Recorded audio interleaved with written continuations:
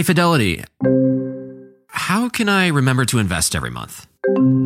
With the Fidelity app, you can choose a schedule and set up recurring investments in stocks and ETFs. Oh, that sounds easier than I thought. You got this. Yeah, I do. Now, where did I put my keys? You will find them where you left them. Investing involves risk, including risk of loss. Fidelity Brokerage Services, LLC, member NYSE, SIPC. At Best Western, we can't promise you the perfect family beach vacation. We can't promise that it won't rain, or that you won't get a sunburn, or that your family won't endearingly call you Lobster Mom for weeks afterward. What we can promise is a warm welcome and a comfortable room amidst all the joyful chaos. Lobster Mom. Life's a trip. Make the most of it at Best Western, with over 4,200 hotels worldwide.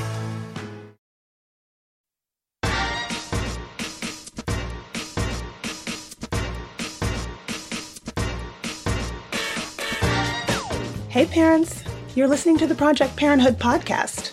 I'm your host, Dr. Nanika Kaur, clinical psychologist and respectful parenting therapist. Each week, I'll introduce you to the same respectful parenting practices that I use to help parents repair and deepen connections with their children. You'll get tips for cultivating more parental self-compassion, more cooperation from your kids, and more joy, peace, and resilience in your relationship with them. In today's episode, I'm talking to Dr. Funke Afolabi Brown, a pediatric respiratory sleep medicine physician who helps parents and children prioritize sleep for optimal physical, emotional, and mental well-being. You're going to hear about how to manage your own mental restlessness at bedtime, how to gauge how much sleep your kiddo needs, and how to build good sleep habits right from the start. Stick around till the end to learn how the labels you use to describe your child's sleep habits might be getting in the way of their sleep. Dr. Funke Afolabi Brown is board certified in pediatric pulmonary medicine and pediatric sleep disorders. As a double board certified pediatric respiratory sleep medicine physician, Dr. Brown helps her patients breathe better and sleep better. By extension, she helps improve the sleep of their parents. Based in Pennsylvania, Dr. Brown is a speaker, an educator, a writer, and founder of Restful Sleep MD, where she helps busy professional women and their children prioritize sleep to not only achieve their optimal health, but also thrive and live to their fullest potential. She does this through courses and programs focused on educating and empowering busy professional women to make sleep a priority as a critical pillar of their health. Dr. Brown does this work to help families learn how to create the best version of themselves without sacrificing their health and losing sleep. Here's my chat with Dr. Afolabi Brown. Hi, everyone. I'm here now with pediatric pulmonologist and sleep medicine physician, Restful Sleep MD, Dr. Funke Afolabi Brown. Thanks for having me. Yes, so glad to have you here at Project Parenthood to shed some light on how we can step up our kids' sleep hygiene. I love it. I'm all about that. Yes. So, before we jump into talking about the how-tos of restful sleep for our children, can you tell us a bit about what sleep pulmonology is and what you do as a sleep medicine physician? Absolutely. So pediatric pulmonology is really a very relatively small field, I would say, and relatively new in the sense that it's been around maybe a few decades compared to a lot of the other subspecialties, right? So what this entails is someone goes into training as a pediatrician. So you first get your training as a pediatrician, and then you go ahead and get an additional training to be a pulmonologist.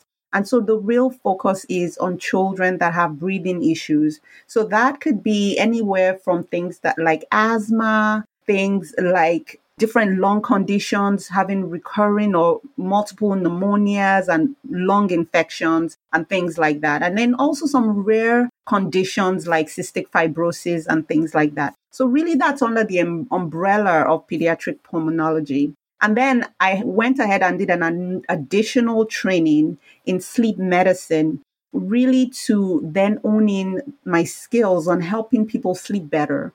Because one of the things we know is if you have breathing issues, then your sleep is going to be affected, right? If you have stress in your life, your sleep is going to be affected. And if you're battling an illness, we have been in the middle of a, pandemic for like the last 2 years right now. And so a lot of children sleep and their parents' sleep is affected. So a lot of the work that I do is focused on helping children sleep better as well as their parents. One thing we know is when children are sleeping better, then automatically, hopefully, their parents will do the same. Absolutely. Absolutely. Thanks for that explanation. And speaking of parents, one more thing I want to touch on before you start talking about the kiddos is what are a couple of tips for us as adults to calm like our racing minds so that we can get some sleep? Sometimes you just lie down and your mind starts going and, what are some ways for us to get into that restful mode? Yeah, no, that is such a common entity. And that's the reason why I said even sometimes many times we may blame our sleep on our kids. Like my kid doesn't sleep and comes into my room and wants to co-sleep with me and all that. And so I don't sleep. But then we now get to the point where, oh yeah, my kid is now sleeping well on their own, yet I'm still not sleeping. And for many parents, it's that racing mind, that endless to-do list, the list of things you should have done, you could have done, you would have done, that keeps running this endless loop in your mind. And so a lot of times what I recommend doing is first stepping back to seeing why that is going on. Is this like a one-off thing, or is this like something that's happening over maybe a period of a few days because you're undergoing a lot of stress?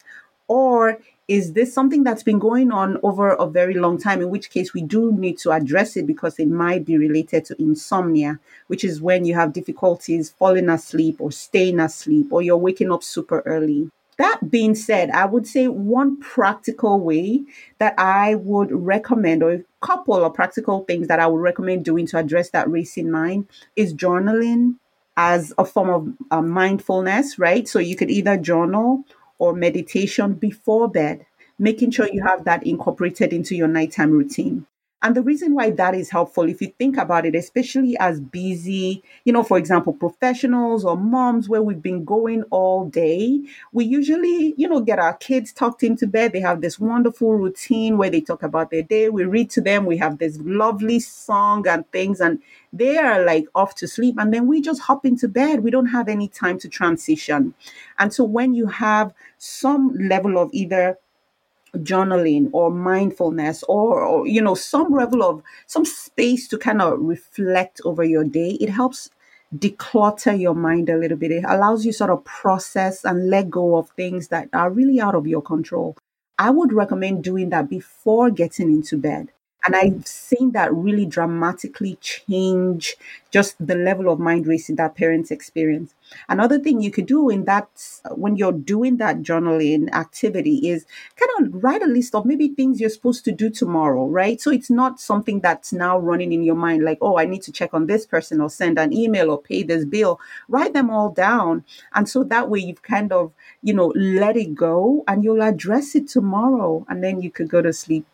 If you find that despite doing that, your mind is still racing, then usually what I'll recommend, especially if you're in bed and you're tossing and turning for so long, is to just get out of bed and do something else, especially when you're now in that zone where you start to feel very frustrated about your sleep and you're worried about how, bad the next day is going to be. There's just really no point anymore. Just get out of bed, maybe do something calming and relaxing out of bed, and then get back into bed once you start to feel more sleepy. Mm-hmm. You make a really good point here about all of the rituals we create for our children that are so restful, but we don't do that same thing for ourselves, right? There are all of these, this lead up that takes a whole half an hour maybe, that you're doing all these things to help your child get into sleep mode, but we forget to do that for ourselves. You make a really good point there. Mm-hmm. So switching gears a bit to the practicalities of good sleep for kids, just sort of as a rubric, how much sleep does each age group really need? Like, do preschoolers and elementary age kids and middle schoolers and high schoolers, do they all need the same amount of sleep, different amounts of sleep? I know that teenagers need a lot of sleep. Like, what's the story there? Yeah, absolutely. So the National Sleep Foundation has recommendations of the adequate or appropriate number of hours of sleep for people by age. So for instance, our newborns are sleeping anywhere from about 14 to 17 hours. So they need a lot of sleep because they're going through a period of very rapid growth and development. So they do need that sleep, right? And then as kids get older, say our preschoolers, for instance, 3 to 5 year olds will need anywhere from about 11 to 13. And then our school age children, usually we say they need from about 9 to 11 hours of sleep. And then our teens need about 8 to 10 hours of sleep. And then in adults, we usually will talk about 7 to 9 hours. So over time, as we get older, the amount sort of decreases a little bit, but overall, I think more importantly, beyond the absolute number of hours of sleep, because there's such a wide range, is to really see how you feel or how your child feels. So if they're having a hard time waking up, for instance, in the morning where they're groggy and they're exhausted, that might be a sign, regardless of what's going on, that maybe they need a little bit more, right? So maybe they're on the longer end of that range, versus they're ready to go and they're doing okay during the day. They're not sleepy or super duper cranky or having any behavioral issues. So I think it's really important to look at the child, see how they are, and then you can make some adjustments to say, you know what, I noticed every day that you have either a hard time falling asleep at night or that you're not getting adequate sleep. I see that, you're just having such a difficult time with regulation. So let's try to get you a little bit more sleep. That's a good idea. It's interesting. I'm thinking about, as you say that, I'm thinking about my own child in the morning and how I usually am so groggy getting her out of bed.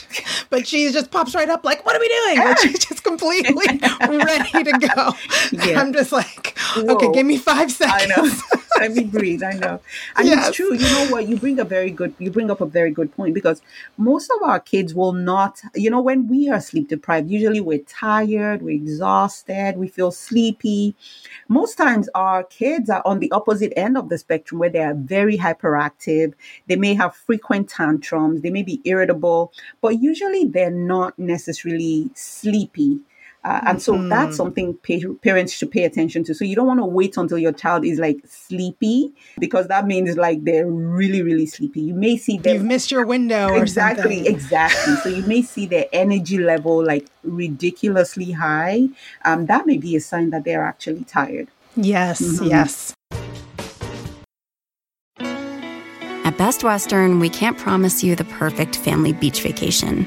We can't promise that it won't rain, or that you won't get a sunburn, or that your family won't endearingly call you Lobster Mom for weeks afterward. What we can promise is a warm welcome and a comfortable room amidst all the joyful chaos. Lobster Mom. Life's a trip. Make the most of it at Best Western, with over 4,200 hotels worldwide. I know how to run a hair salon, but for small business insurance, I chose my State Farm agent. She's a small business owner too, so she knew how to help me personalize my policies. Like a good neighbor, State Farm is there. Talk to an agent today. The days are officially getting longer, and while there may be a bit more daylight, do you still feel like there isn't enough time to do things like plan and shop for healthy meals? Hungryroot is your partner in healthy living. It's the easiest way to get fresh, high-quality groceries and simple, healthy recipes delivered to your door. Take a fun, short quiz, and Hungryroot will get to know your health goals, your tastes, the appliances you use, and more. Then, they'll build you a personalized cart with all your grocery needs for the week, along with delicious recipe recommendations to put those groceries to good use. Everything from Hungryroot follows a simple standard. It's got to taste good, be quick to make, and contain whole, trusted ingredients. Save hours planning, shopping, and cooking. Hungryroot delivers food you'll love. As a busy parent striving for healthier eating, Hungryroot has been a game changer for our family. Our box was filled with fresh, high-quality ingredients and simple recipes tailored to our tastes and preferences. One feature we particularly loved was the ability to customize our meals by swapping ingredients, making mealtime exciting and adaptable to our needs. Ordering was a breeze, and the convenience of having everything delivered to our door saved us valuable time. Hungryroot truly made our weekly meals easier and better, allowing us to enjoy nutritious and delicious dishes without the stress of planning and shopping. Right now, Hungryroot is offering Project Parenthood listeners 40% off your first delivery and free veggies for life. Just go to hungryroot.com/parenthood to get 40% off your first delivery and get your free veggies. That's hungryroot.com/parenthood. Don't forget to use our link so they know we sent you. What can parents do in those early years, those infant years, during those 14 to 17-hour sleeps? What can parents do to build healthy sleep habits in those early times, those early months? Like, are there things they shouldn't be doing or should be doing during that time to create some good habits? Yes, they're absolutely, it's never too early to start incorporating healthy habits for the family. I usually would not recommend, say, for instance, a baby or a newborn in the first 4 or 5 months of life. I don't recommend any type of sleep training or trying to put them on some kind of schedule or anything. They kind of make up their own schedule in that sense. But because that earlier stage, their brains are not yet developed enough to the point where they even know the difference between night and day. And that's why, and then they're feeding so frequently because they're growing. And so when they sleep in short bursts within those first few months, that's pretty normal and expected. But as they're getting older, even within that time, you could already start to put in some routines. Say, for instance, even though for your very, very small baby, they're sleeping for a majority of the day, but there's a time when night starts, right? So you could have a really short routine where you clean them up, you change them into PJs, you sing to them. You could start to incorporate those routines in, and our brains are just incredible. Our brains start to anticipate sleep when you start to do that on a regular, consistent basis. And what I recommend is don't make it complicated, make it something sustainable, make it something pleasurable. So for some kids, they like to have a bath, and then maybe we read a book, and then some bonding time before we put them into bed. And so that's really something that I recommend. Almost like, and when people ask about like, okay, so what should be part of the routine?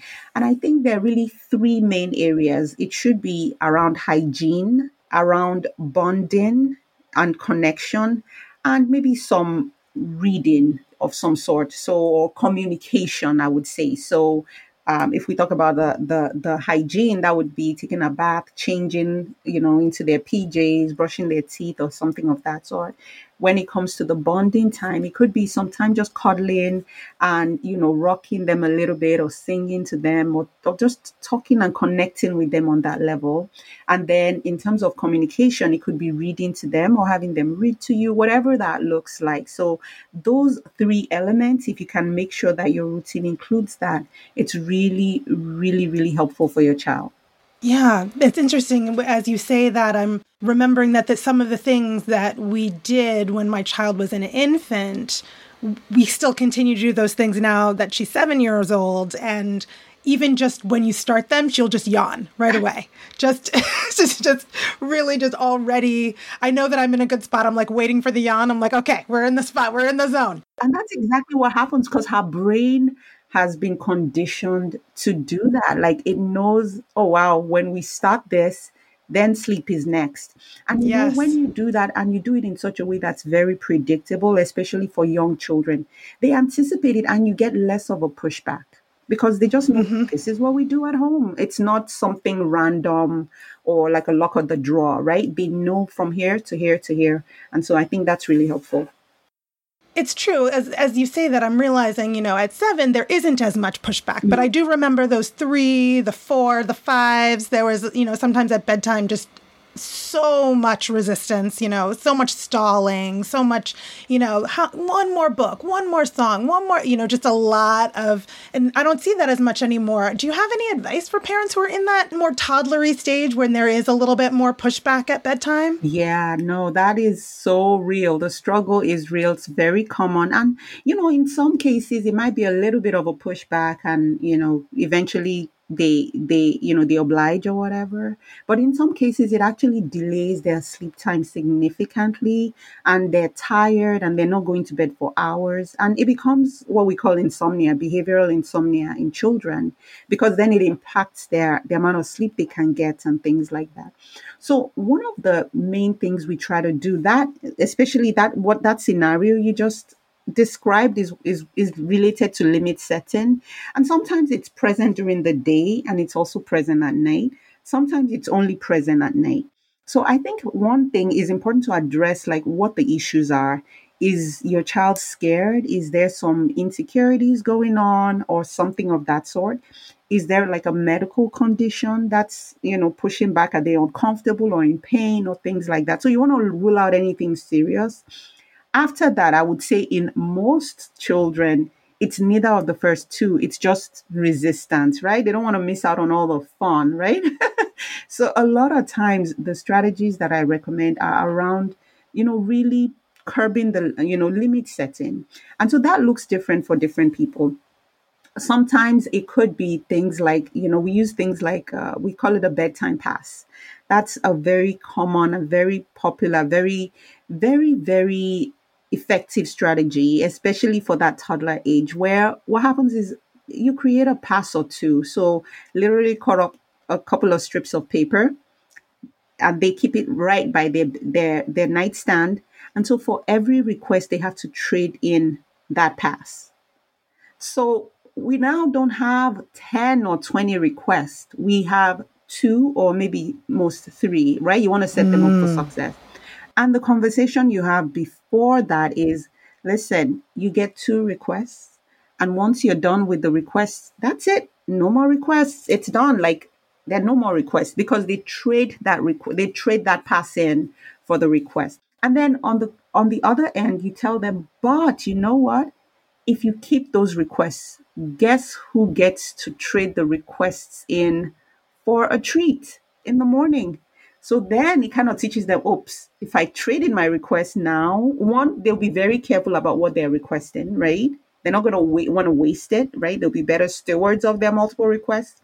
And then 2, they now have sort of the motivation to hold on to those passes so that they could trade it in for something in the morning. Either, pick something simple, favorite cereal, you get to make breakfast, you get to pick a breakfast of your choice. You get to, maybe you get a small toy from the dollar store, nothing huge at all. And if you can maintain that consistency, usually we're able to curb the bedtime resistance and get them sleeping on time. Yes. What worked for me at times was to slow down a little bit and sort of turn up the connection a little bit. Sometimes I found that my child just wanted a little extra time with me. So if I could just sort of give a little bit more, a little more playtime or make it a little more fun or something more connected, then sometimes that would fill her cup a little bit and she'd be able to settle. Oh, yeah. So, but that was a challenging time. Those years were challenging. It's really nice that is behind me. Really nice. I love that. I love what you just said, because again, it's like looking to see what's going on. Which is why, is there like anxiety? Is there stress? Do they feel emotionally like a little bit depleted? Do they need their love tank filled a bit? Is it that we've been so busy all day that, even as, there's sometimes, let's be honest, there's sometimes when you're there, but not really there. You're just like, let's get this routine over with so that I can get back, right? And they can tell. And sometimes that's their own way of saying, I need you to be present. So I love what you just said. And I highly recommend that, because at the end of the day, it may just be an extra 2 minutes. And all of a sudden, you get their buy-in. So definitely an option to use. Mm-hmm.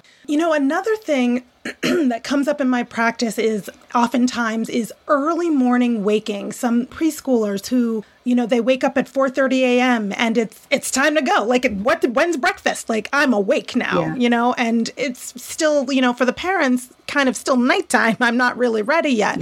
Do you have any good ideas for, with this early morning waking? And it's not like middle of the night where you're going to go back to sleep necessarily. It's like, technically it's close to morning, but it's not really morning. Yeah. I think that is something that also happens really, especially even with with the time change, right? When we spring forward and things like that, where it seems like it's getting light out earlier, right?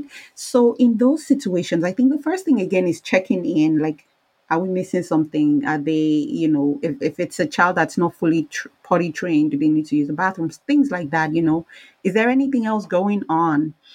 And then in that situation, most times you really want to try to maintain that consistency in when they wake up. And so you don't want to feed into it and say, okay, you know what, you could go downstairs and watch some TV as long as you don't wake anybody else up. And that's something that we tend to do because it's like, listen, everybody else is still sleeping. The problem with that is you have to be careful because sometimes their brains now get conditioned to saying, oh, well, guess what happens? Every time I wake up early, I get treated with time in front of the TV, right? And that may not necessarily be what we want. So what I usually would recommend for that particular situation, sometimes it's where first of all, make sure the room is as dark as possible. So because any amount of light that's coming in, so it may be light from outside that's streaking in through either the blinds or something like that, that's enough for them to wake up. And our brains are very sensitive to light. And so if that's something that's going on, you want to just check. You want to make sure their room is really, really dark. You might need to get some blackout shades or blackout curtains or something of that sort. And if that's not the case, then I usually will recommend getting what you call an okay to wake clock. And that's something that works very often where it changes color at a certain time. Now, if for instance, you would like their wake up time to be 6:30 or 7 a.m., for instance, and they're waking up at 5 a.m., I wouldn't recommend setting the clock for 7 a.m. I would recommend setting it for maybe 5:30. So it's going to change color from, say, red to green at 5:30. And so they're not allowed to come out of their room until that said time, right? And then over time, when they're consistently waking up or staying in their room at that desired time, you could then start to push it back a little bit. And that tends to work very well. If they're in the room and you notice they're still waking up early, I would say focus on the light. Sometimes even the slightest, like I have kids who, sometimes the humidifier has like this tiny bright light.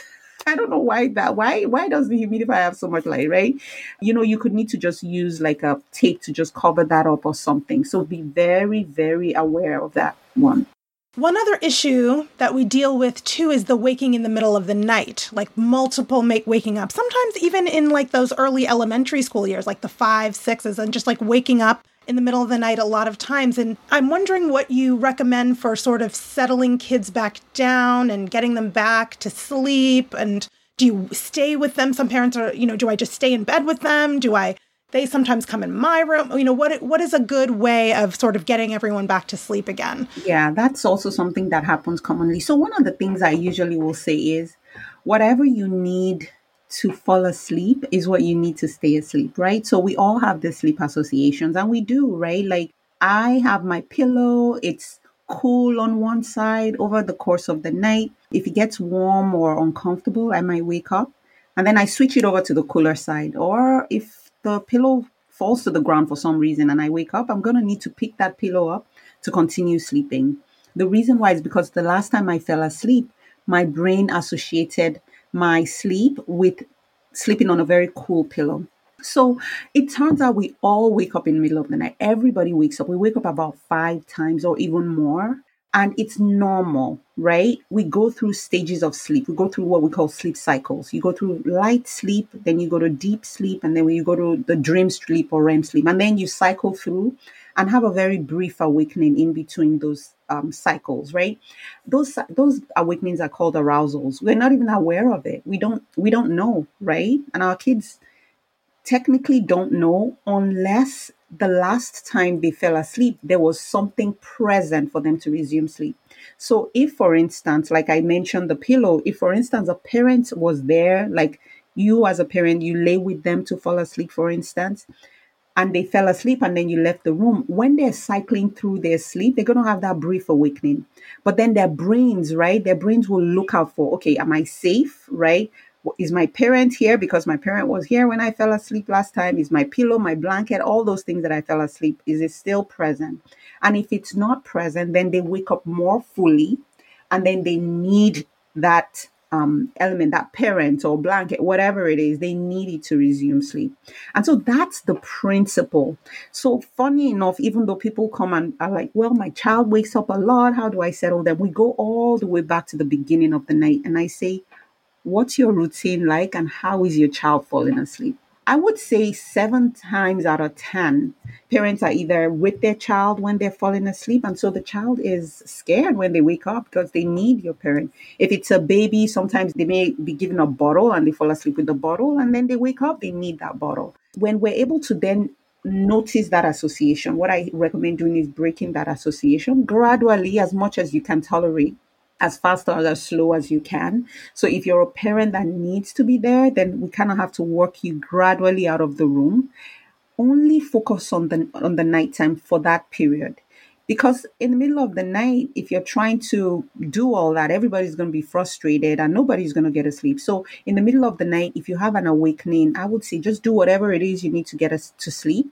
And we just focus on bedtime. Once we're able to address that independent sleep at bedtime, then as your child wakes up, typically they'll be like, oh yeah, I fell asleep. The last time I fell asleep, I was here by myself with my blanket. No parent was here. I'll be able to resume sleep again. So really that's the strategy. I wouldn't pay too much attention to the middle of the night if your child needs you or needs a bottle or needs some kind of crutch to fall asleep. So focus on what you're doing in the moment of putting them to bed, those rituals at bedtime, and see what you can tweak there. Yeah. Okay, that makes a lot of sense. And so as we're coming closer to the end of our time together, I'm wondering, in all of your travels in sleep hygiene, what's one of the things that, is maybe a myth that you want to clear up about things that parents might think about sleep or sleep hygiene? I think for parents, 2 things. I would say one is for the parent and then one is for the child. One thing I hear a lot of people say is my child is a bad sleeper. It's very common and it sounds very benign. But the thing is, usually we say within earshot of our child too. And I would say your child is not a bad sleeper. Your child may need you to fall asleep and may have maybe some sleep struggles, but every child can be taught to sleep well. They can have the skills to sleep independently. And, if you need help, there's help out there.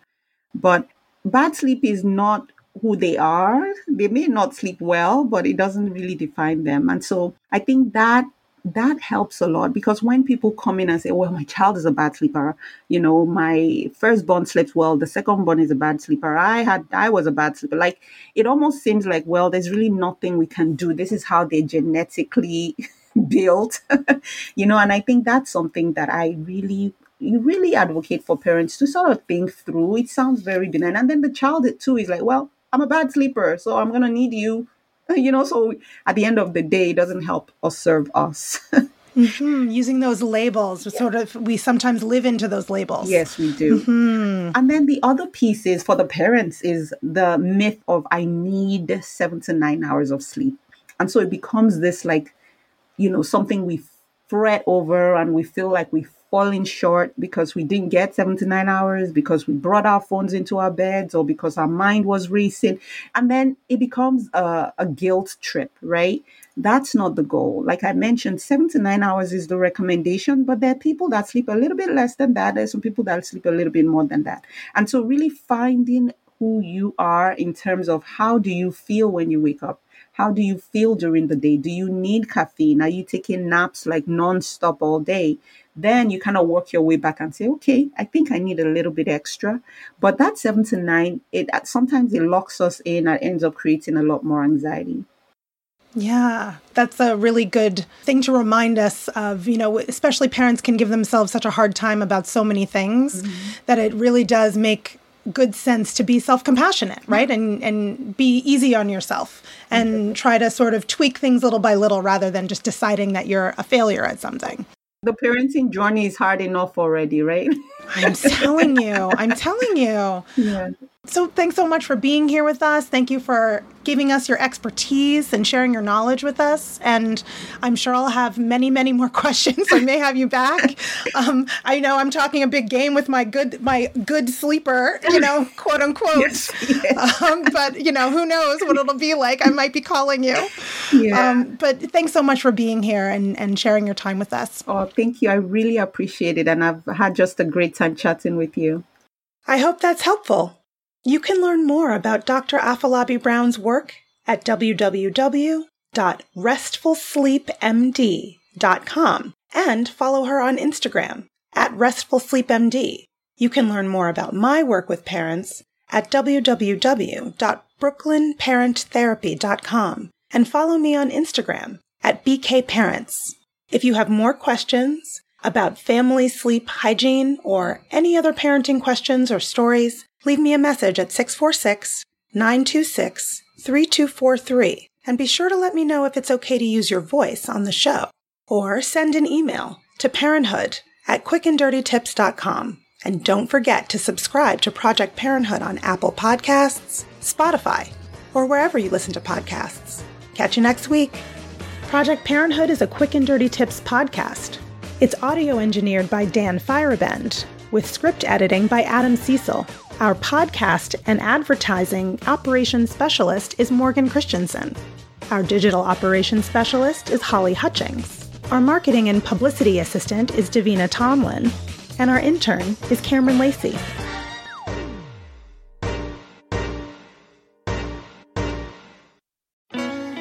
At Best Western, we can't promise you the perfect family beach vacation.